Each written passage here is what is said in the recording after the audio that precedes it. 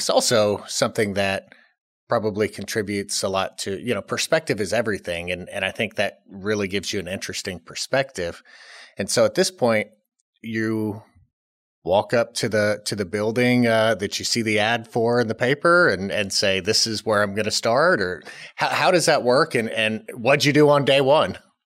I was sitting at the home infusion that day and our server was down. So there was not much we could do. Okay. So I'm talking to a colleague of mine. She's in enrollment of patients, right? And she's like, Amina, why are you daydreaming? And I said, you know what? I don't want to be here. Well, this is down. My mind is just thinking, I need to go back to independent pharmacy. So I was sad that that lady had sold. And so I'm trying to find, how do I go back to it and not go to the chain? Mm-hmm. So I said, I'm going to open my own pharmacy. And she laughs at me. We still laugh about this. She's like, here you go again, Amina, dreaming of all this. I said, I am. And she said, do you know anything about opening a pharmacy? I said, no, but I've seen enough and I just need to find space. So I go on Google and I said, space for business, for pharmacy. And this phone number comes up. So I call this number and this gentleman says, yes, actually, we have a space. And he gives me the address. Do you know it was right across the street from the CVS that I had left? People think it was intentional that I went back to that community, but no. So it was this phone number on Google. And they said, yes, we have a space. And they said it's on Village Lake Drive. And I said, Village Lake Drive? When can I meet you? So we arranged to meet on the weekend, and I see the space across the street from the CVS that I worked. So I say, the universe is telling me I have to do this. So I was like, I want this space. And while I'm talking to him, a lady comes out of, there was a Family Dollar, there was a dry cleaner. A lady comes out the Family Dollar. It was one of my patients. And she says, Amina, what are you doing here? We have been looking for you. They didn't tell us where you left.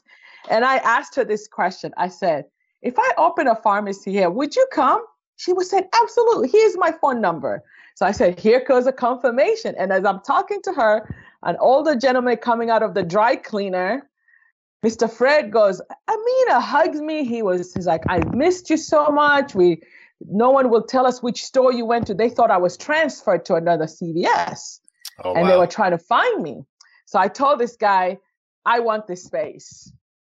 And so I signed. That is so cool. It is so crazy. I signed this space and I said, okay, so what do I do next? I went online on Google again.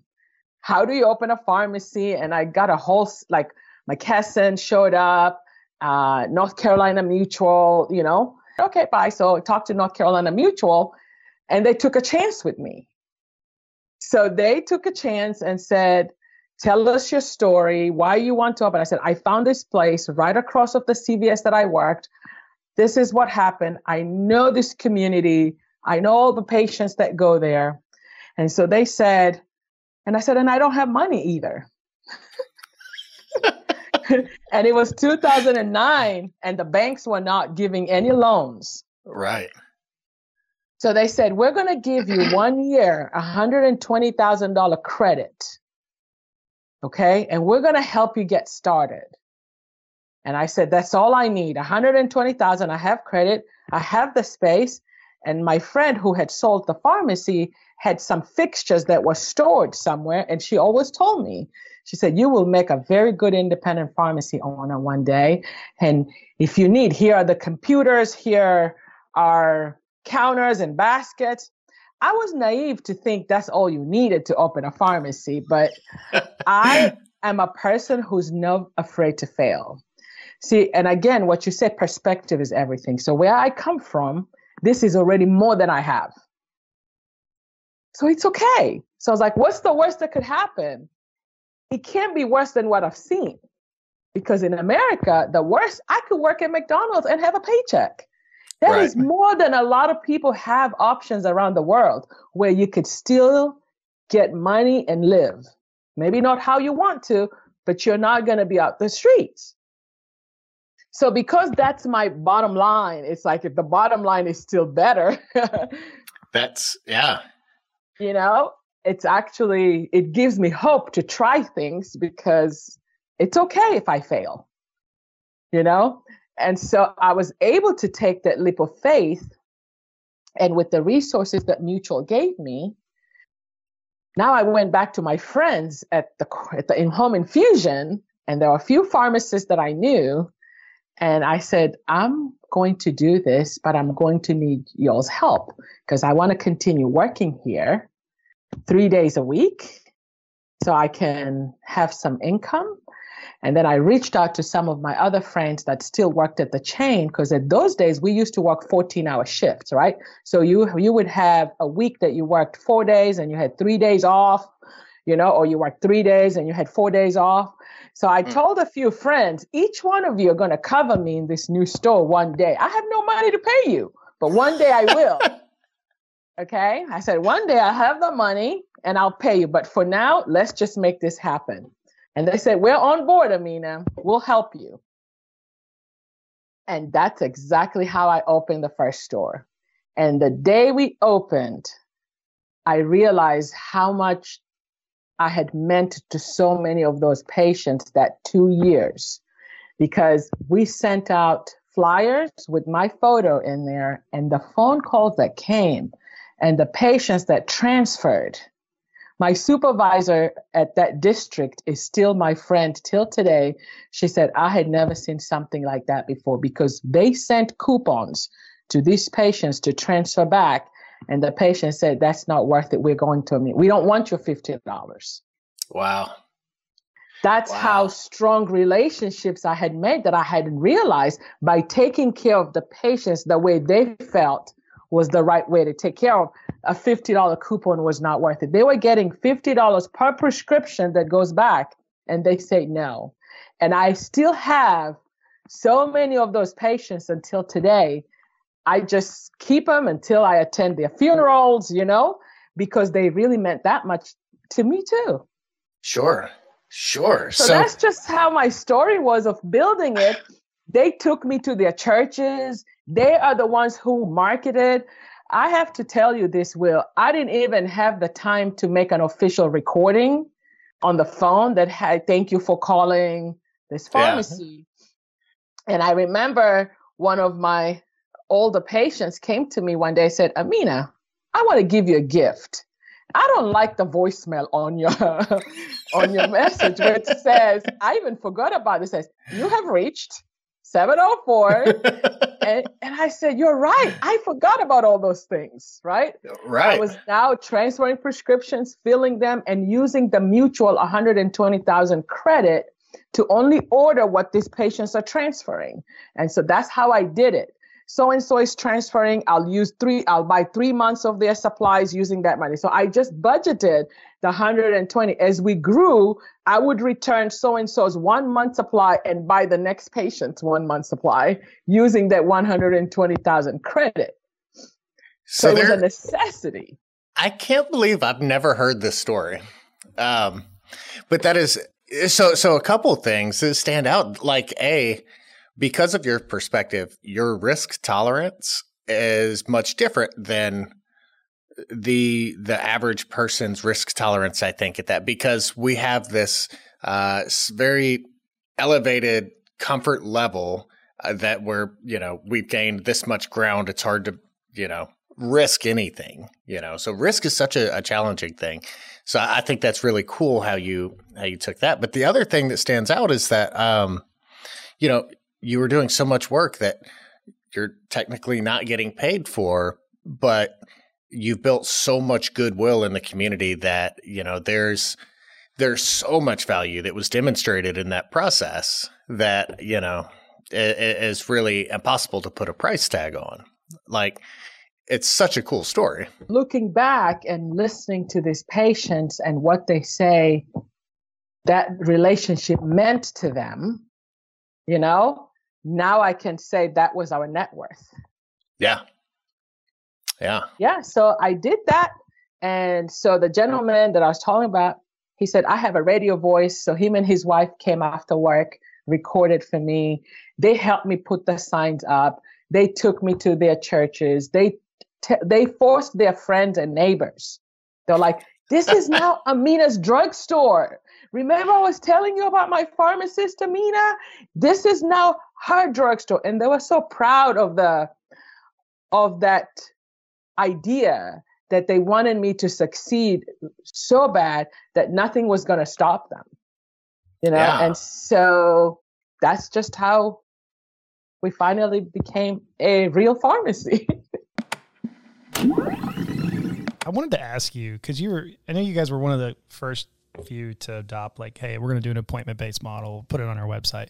I remember last time you talked and you're like, hey, you put out testing appointments and thinking, I haven't talked about this on social media at all. And all of a sudden they're just all taken up. That was, sounds like 9 years ago, but, has that bled through into anything else, like appointment-based? Is it kind of bled into other areas of your business to try to kind of like, we're all kind of hoping that a little bit of that is here to stay, right? An appointment-based model. Yeah. So all of our point of care testing now, even outside of the COVID testing, is all appointment-based. So our flu, our strep, we do a combo flu COVID that I'm sure others do as well. Plus COVID antigen, COVID PCR, COVID antibodies, all of those are appointment-based for us. And that really opened the door whenever we started in June or July of last year with the COVID testing to the scheduling.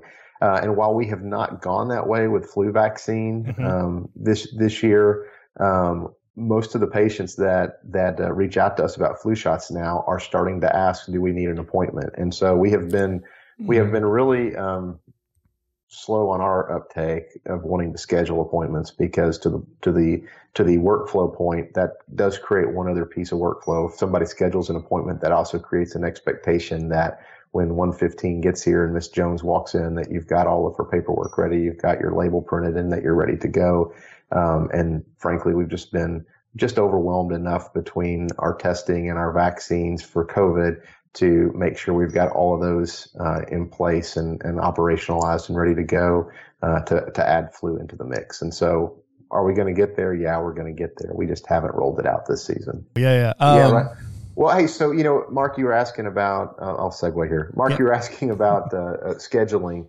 And I do want to give, Pioneer and Josh some props for earlier this year. Josh convened a group of 3 Pioneer users from around the country, an Arkansan, a Texan, and a Pennsylvanian to all come together and talk about what we needed around vaccines and testing as it related to the Pioneer ecosystem.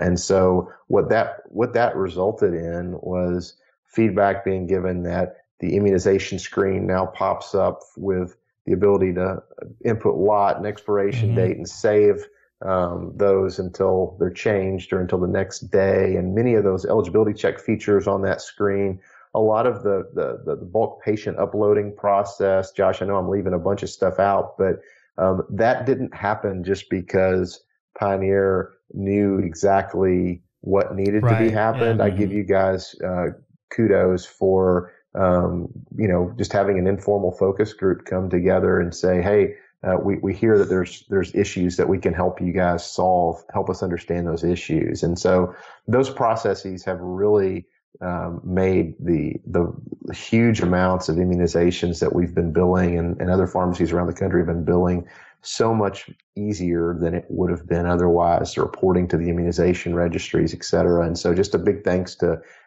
you, Josh, and your team for being willing to listen and then being willing to implement in such a timely way.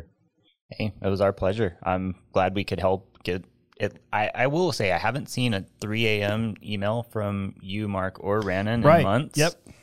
So, I feel pretty good about that, actually. Yeah, early on, you were certainly getting that because there was lots of opportunity for improvement. And whenever you're, again, back to the workflow conversation, whenever your workflow has been this for so long, and all of a sudden, instead of doing 30 vaccines a day in your normal flu shot day, or 50, whatever it happens to be, and you're doing 300, and they're 95% new patients to your pharmacy, and so you're trying to input patient profile, find insurance information, do all that stuff. It was taking 7 and 8 minutes per person to add a new patient, process a claim, and you multiply that by 200, 250 people a day, and all of a sudden you have really made your day that much harder and longer. So appreciate everything y'all done to help with that. So the nice thing that'll actually come out of that and is live now, we actually were able to take that bulk uploader and put become a patient where you can put on your webpage, and a patient can go through and enter all their information, and that'll flow directly into Pioneer now. And then we rolled out a couple of beta locations on the scheduler. Obviously, we tried to go people who were a little bit slower than you on. Yeah. I don't want to beta test the scheduler with 30,000 vaccines, so we slowed that down a little bit.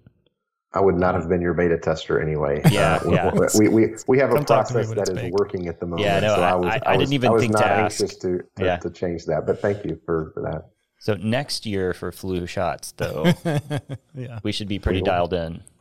Excellent. I mean, I think this is what's great about the last 18 months, as perverse as that sounds, is that I think all of us are looking at pharmacy completely different than we did in January or February of 2020.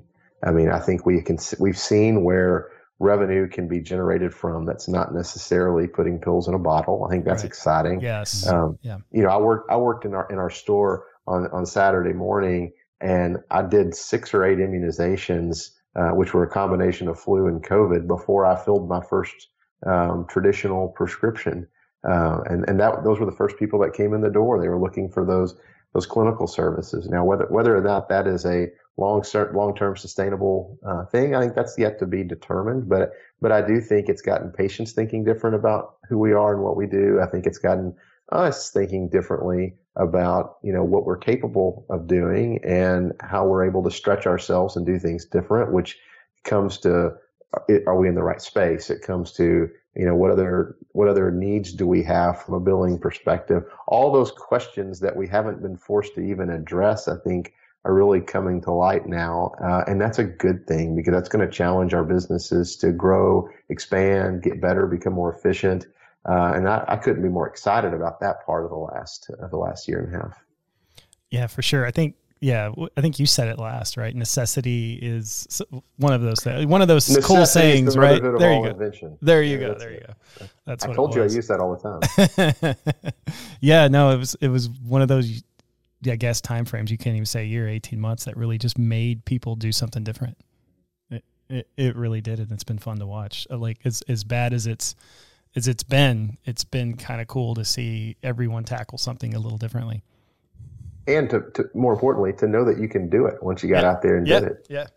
And I think that's what that fear of not knowing that you can do it, I think, has stopped people for years from being willing to try something new, and almost being forced into a corner to do it because your patients are demanding it and society needs it.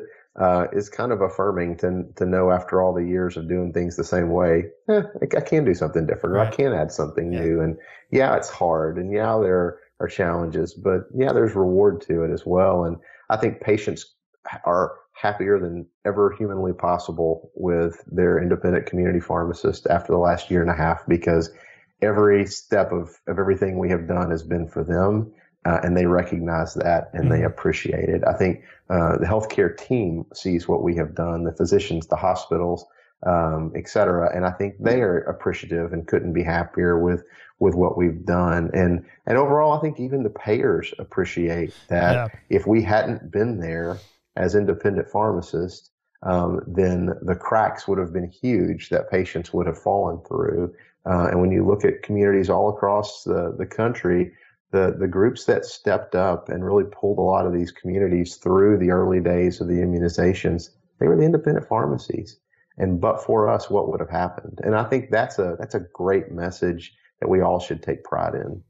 Yeah, especially when you're talking about reaching the most vulnerable, the most accessible. That's why I think it's here to stay to a degree. Like, I think people enjoyed or relied on a accessible healthcare provider that you couldn't get into anywhere else almost.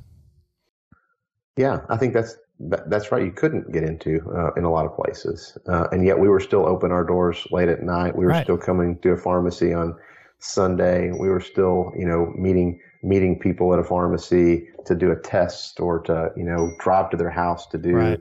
a vaccination or whatever it is. I mean, that's the beauty of what we are as independent pharmacy owners.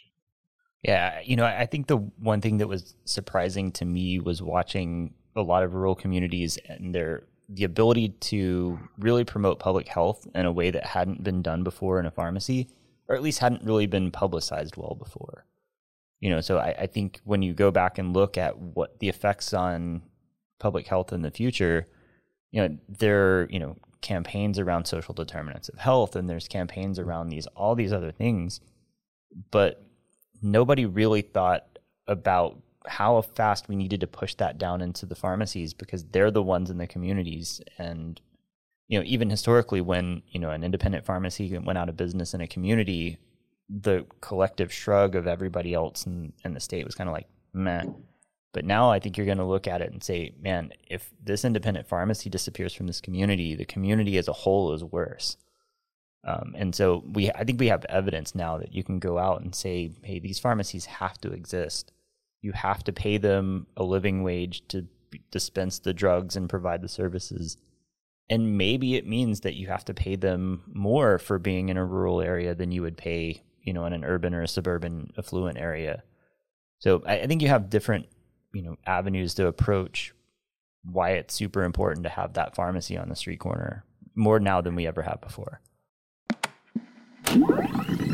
CMS final rule that came out about DR being, calculated at the point of sale. I am scared to death that that's going to lead to the, what I'm calling the Great Depression of community pharmacy, because on January 1, 2024, DR is going to be withheld at the point of sale, which means the product reimbursement is going to be as low as possible, and retroactive is going to be happening at the same time for previous trimesters. You got 3 months of overlap. Double DR, double DR, and nobody. You got this big crunch coming, right? You got this big complain crunch about DR. Yeah. What about double DR? Yeah, you won't be able, and I think there'll be predatory acquisition of pharmacy. So this is my call to action to all my colleagues to really think about this and consider January 1, 2024 as the time. In the agriculture world, that's where my family came from. And during the Great Depression, some people bought land, some people sold land. The people that bought land are still doing really well today. People that sold land are doing something else. And so we need to think about pharmacy in the same way. And now's the time. We were blessed with a year and a half to shore our businesses up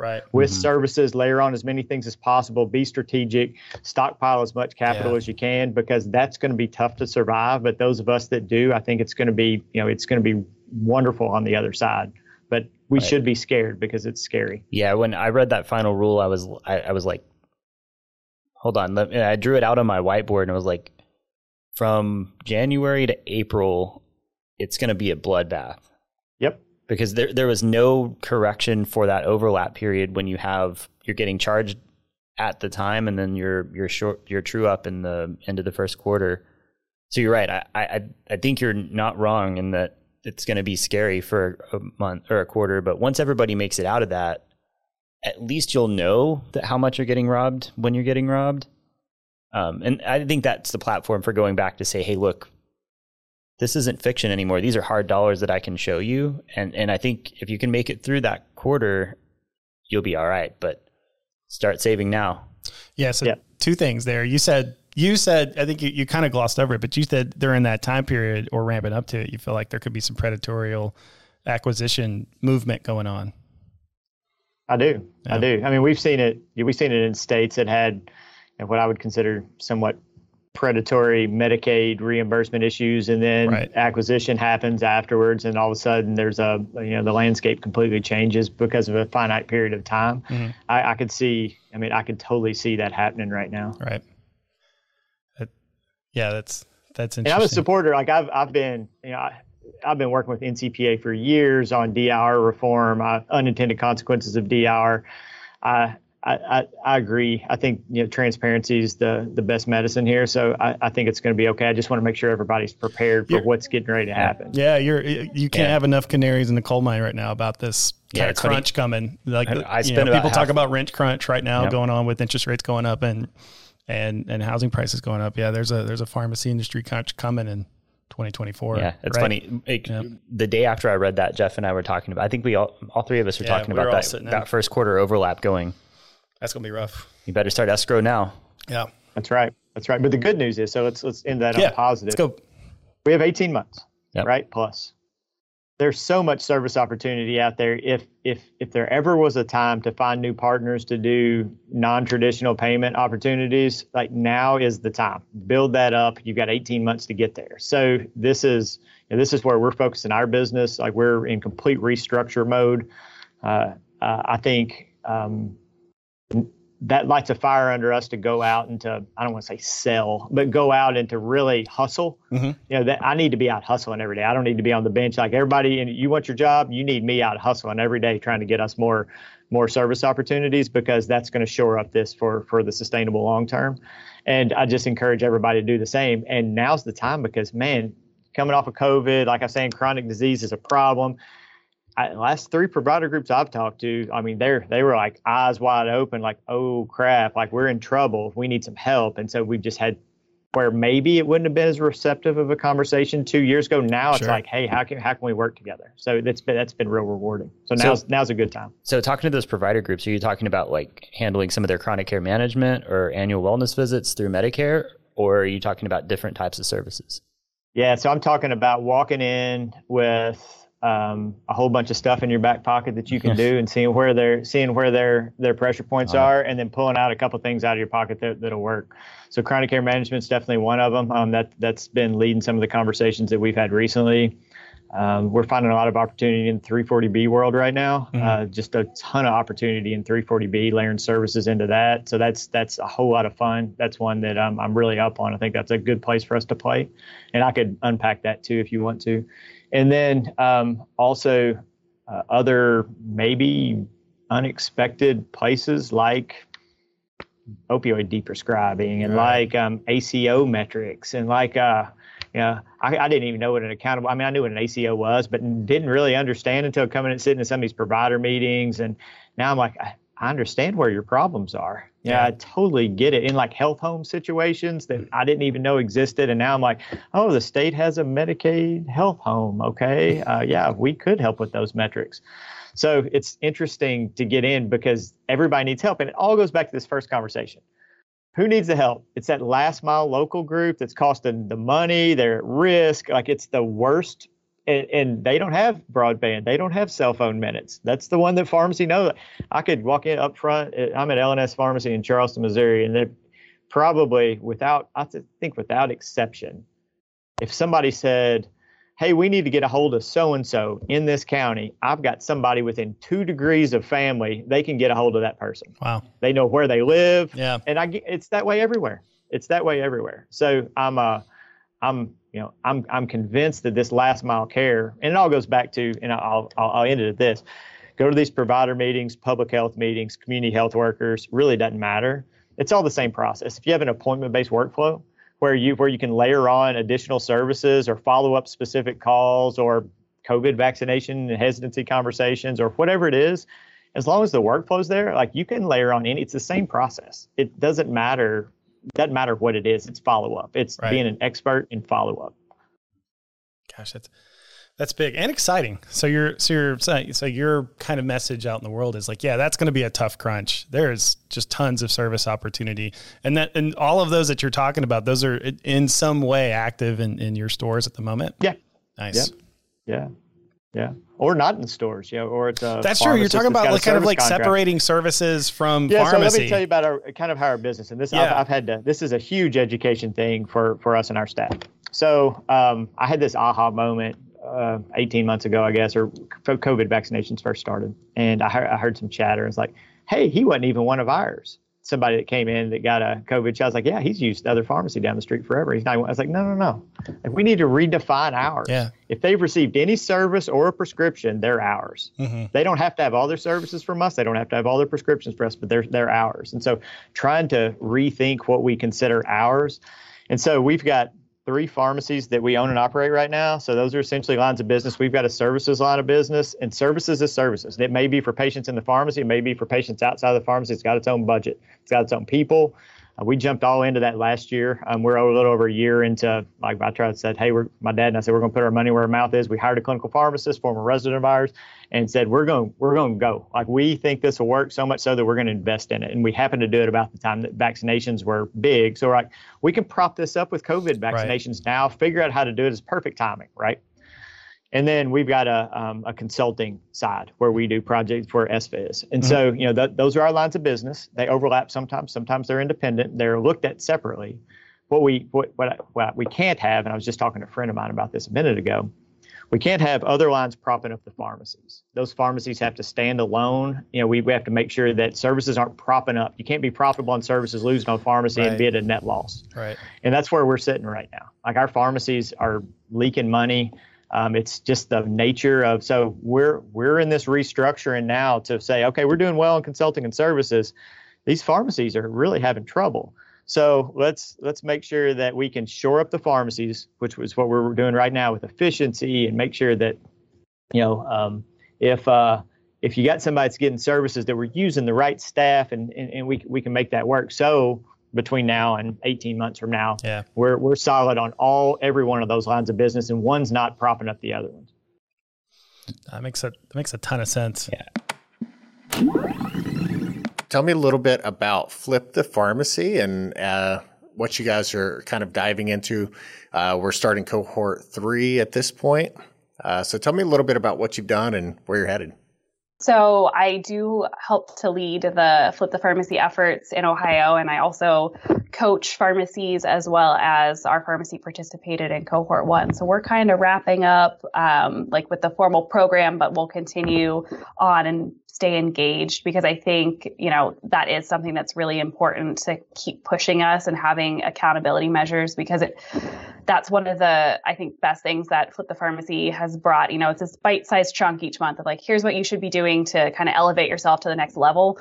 And without that sort of putting a deadline on it and having some sort of hyper focus for the month, it's really easy to just say, yeah, well, we're doing a lot of other stuff and we're just too busy for these other things right now. And, COVID's changed that to some degree, that it's kind of reshaped how we're doing things a little bit. But that being said, we put 10 pharmacies through that first cohort. The second was, I think, about 25, 26 pharmacies. And we had some from bordering states, an Indiana pharmacy, a couple of Michigan pharmacies. So that was cool to collaborate with CPSN Michigan.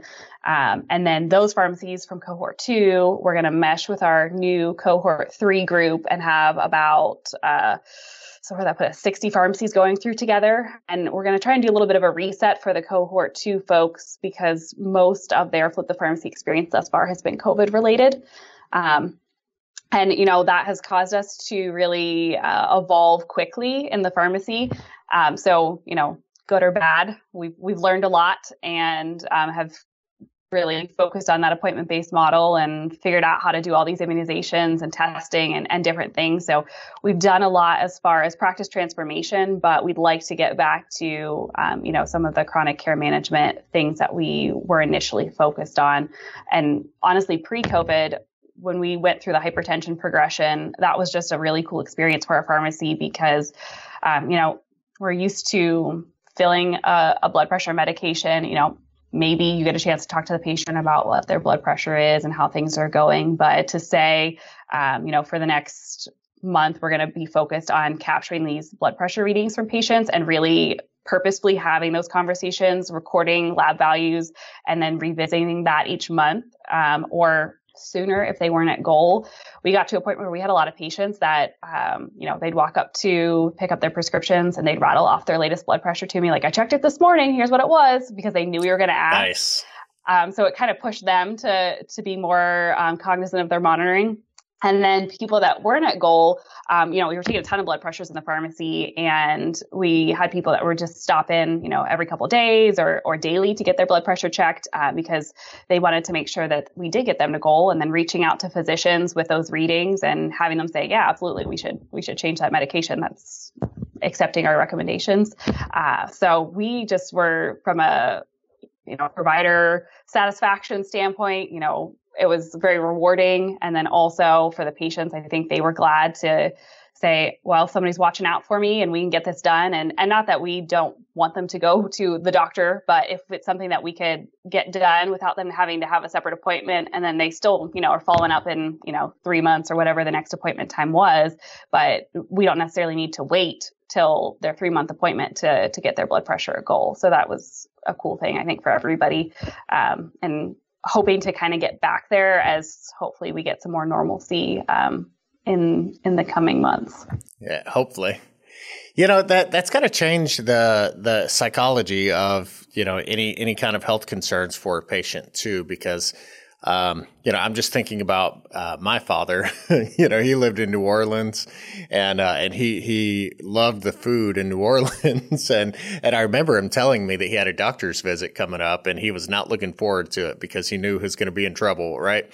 But it was this thing in the future that it was like, I got to worry about it then, and then I'm going to get in trouble, and then I'm probably going to eat better for a week afterwards. But then I've got, 6 or 12 months until I have to go be held accountable again. So being able to have like that personal goal where you can go in, and it's like working with a personal trainer almost, where you have that accountability and you're like, yes, I see progress, I'm moving forward. It's a much different approach, that proactive engagement instead of just, it turns out nothing's changed and that didn't change anything. Imagine that. Yeah. So you're working with the, continuing education with Flip the Pharmacy. Do you find that having the students in your pharmacy often kind of helps drive that energy and keep that kind of like, keep you from getting comfortable where you're at? Yeah, it's great. We love having students. I wish I could have a student all the time because they always just bring a fresh perspective into the pharmacy. And, everybody has a little bit of a different, background and where they've worked and what their experience has been thus far. So it's nice when we can kind of show them what we feel like community pharmacy should be. But they always have tons of questions and ideas and like, why would you do it this way? What have you ever thought of this? And, streamline our processes and just keeps us on our toes and are just super willing to jump into whatever we have going on for the month with the pharmacy and help to drive that, because if you can kind of task the student with, we need to do X number of care plans and we're focused on blood pressures this month, they're going to be the champion to kind of get things going in your pharmacy that month because they have some ownership of it. And that's been really great for us. And our patients love interacting with the students. And, like I said, I wish I could have a student every month. Yeah. How long is the rotation when you have those students there? So we typically take Ohio Northern University students and their rotations are 1 month long. So they're there for the calendar month. So I was looking at your Facebook page for the pharmacy and I thought that was so cool because especially in a small community, you could see a new face there and it could be kind of one of two things like, oh, okay, that's one of the temp people and they're going to come and go. But you've kind of celebrated, hey, here's this new person starting their journey into pharmacy. We're happy to have them. So I saw on your Facebook, you had, it looks like Rochelle, Luke, Kaylee, Connor, you had these smiling faces kind of highlighted on your pharmacy page, which I think is so cool because it's really kind of put them in the spotlight in your small community. So, when your patients come in, I feel like there's already some of that connection that community pharmacists love, and that's kind of what keeps them in the community pharmacy game at the end of the day. Absolutely, yeah, and we love having them feel welcome, and really appreciate our patients making them feel so welcome. Just to sort of kick things off a little bit, so we've got the NCPA annual meeting coming up very soon, and Jeff, you, Pioneer's been kind enough to support one of the general sessions, and you always speak. What you're planning? Are you planning to do that again this year? I mean, I know you're sponsoring it. Are you planning to do your presentation again this year? Yes, and it's not ready yet, but I don't know if anyone's. Yeah, I don't know if anyone's. Can you tell us a little bit about that preparation, because I don't know if, I'm sure folks watching this podcast have probably seen Jeff. He's a pretty good speaker. And I don't say that to blow, smoke up your chimney. I probably just wouldn't say anything if you weren't any good. But what's your prep like? Can I answer this one? Sure, you can go ahead. So Jeff's prep work on any of his speeches, I've got to experience. He'll read about 2 or 3 different books, and then he'll get some ideas and some quotes, and he'll pull those out and go, I like that. I'm going to use that. And then he starts formulating, this is the story I'm going to use because it'll go perfect with this quote. And then he starts writing it. And he gets his word count because he goes, I know this word count gets me this many minutes. And then he memorizes a paragraph at a time. And once he goes through it perfectly and does not have any changes and it just flows, then he moves on to the next paragraph. And the process continues and continues. And then he goes through and this is like typically about 3 weeks out from being on stage that all of this is starting and taking place.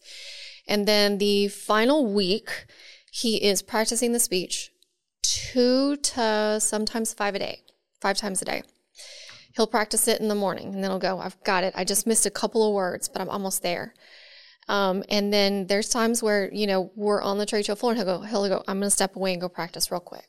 And then he comes back and he goes, I've got it. I just need 2 more times. And he goes, I'm going to go step away again and I'm going to go practice. It's interesting. I listened to Craig spoke after, I kind of did an introduction to Craig. He spoke at Connect. So real quick, how far off? It was close. He'd probably practice it more than that. And there's a lot about Craig and his presentation, a little bit longer, very relaxed kind of PowerPoint deal. And that's generally not I can do that in like an hour maybe, but in a short, I try to get as much as I can in the time that I've been allotted, and try to follow the kind of 3 points, try to do some stories and kind of stuff like that. So, I really prepare, really try to make everything right. Too afraid to get up with more relaxed, kind of like Craig did. So that's kind of piece. I think this year I'm really going to be focused. I'll give people a teaser. People come up to me. One of the things, we're real big fans of CPSN. I think if, you've got to be doing that. If you're not doing that, what do you think you're going to be, right? What are you going to do? And we have a lot of people come up on the trade show floor and we'll ask, hey, are you in CPSN? And occasionally you'll get people who are like, yeah, I'm thinking about getting out. They haven't done anything. They're not doing anything for me. And what I'm going to talk about at NCPA is that's wrong. You need to be thinking about what you've done for them, right? We can't make anything happen unless a whole lot of people do it. So, it comes a lot, it's kind of cheesy day when you say it, but kind of back to your JFK, ask not what your country's done for you, what you've done for your country. And so, we've got to change a mindset, right? If your CPSN chapter in your state's not doing anything, that means they need your help. They need you to be involved. You need to call them up and say, what can I do? And that's going to be kind of it's going to be kind of a participation message with a couple of examples on why they need to become more active. Maybe talk about what happened when a bunch of Pioneer people called Caremark at the same time, that kind of deal. Yeah, and we'll get to that on this podcast. So just a little teaser for this podcast. One of the podcasts I listened to, and I have to be honest, when I looked at the list of podcasts, I'm like, which one do I probably need to look at the most or listen to the most, but don't really want to? And it was the one on e-care plans, and Josh did it. I don't know if it's in the Catalyst. It's in the Catalyst family. It may be I know which one you're talking about. So we kind of did like an internal podcast where Will, who does our podcast Beyond the Scripts, Josh. That was Beyond interviewed the Josh Howland about eScripts. Yeah, it was good. It was really good. And I say it was hard, when I picked, because, I love talking about marketing for pharmacies. I love talking about getting paid for services, but the process of, the filling out the e-care plan is just, I've got people on staff. Kurt on my staff does a great job of that. Yep. I know how important it is. I know how essential it is. But as far as like voluntarily listening to an hour on it, doesn't flip my switch. This was a really good podcast. People should listen to it. And it ties into something you just said, Jeff, as far as, build it and they will come. Josh made the point that pharmacists will say, well, I'll start sending eCare plans when I start getting paid for it. Yep. And he made a good point. Then you're never going to get paid for it. It's never going to happen. Yeah. Right. That's right. So, sounds like a little bit of a sermon, but no, it's just true. He's right. CPSN is a tool. If you're not use the tool to get better, stop dreaming of change and change. That's that. Yeah. If anybody wants to know specifically which Beyond the Scripts episode that was episode 32. Okay. If anybody else wants to listen about Josh Howland and Will Tuff talk about eCare plans. Yeah, no, it was, and it talked about more stuff than that, but it was like I said, I had to kind of force myself to do it, but once I got started, it was an easy listen, good listen. There's a theme there in the world of business that I think we struggle with, and it ties to what you asked Jeff on presentations. Great speakers prepare tons, right? When you're going through college, they tell you spend 3 hours out of class for every hour you're spending in class. When you're playing a sport, you practice 6-7 days a week for an hour. Then you go into the world of business or run your own business, and you're literally playing the game the whole time, and you're never practicing. Nice. And I like that. I really think that's a problem or challenge with a lot of small business owners. We spend our whole time playing the game and not practicing to get better. If you enjoyed today's episode, please like, subscribe, and follow us wherever you get your podcast. Give us a 5-star rating on Apple Podcasts to help us reach more pharmacy professionals like you.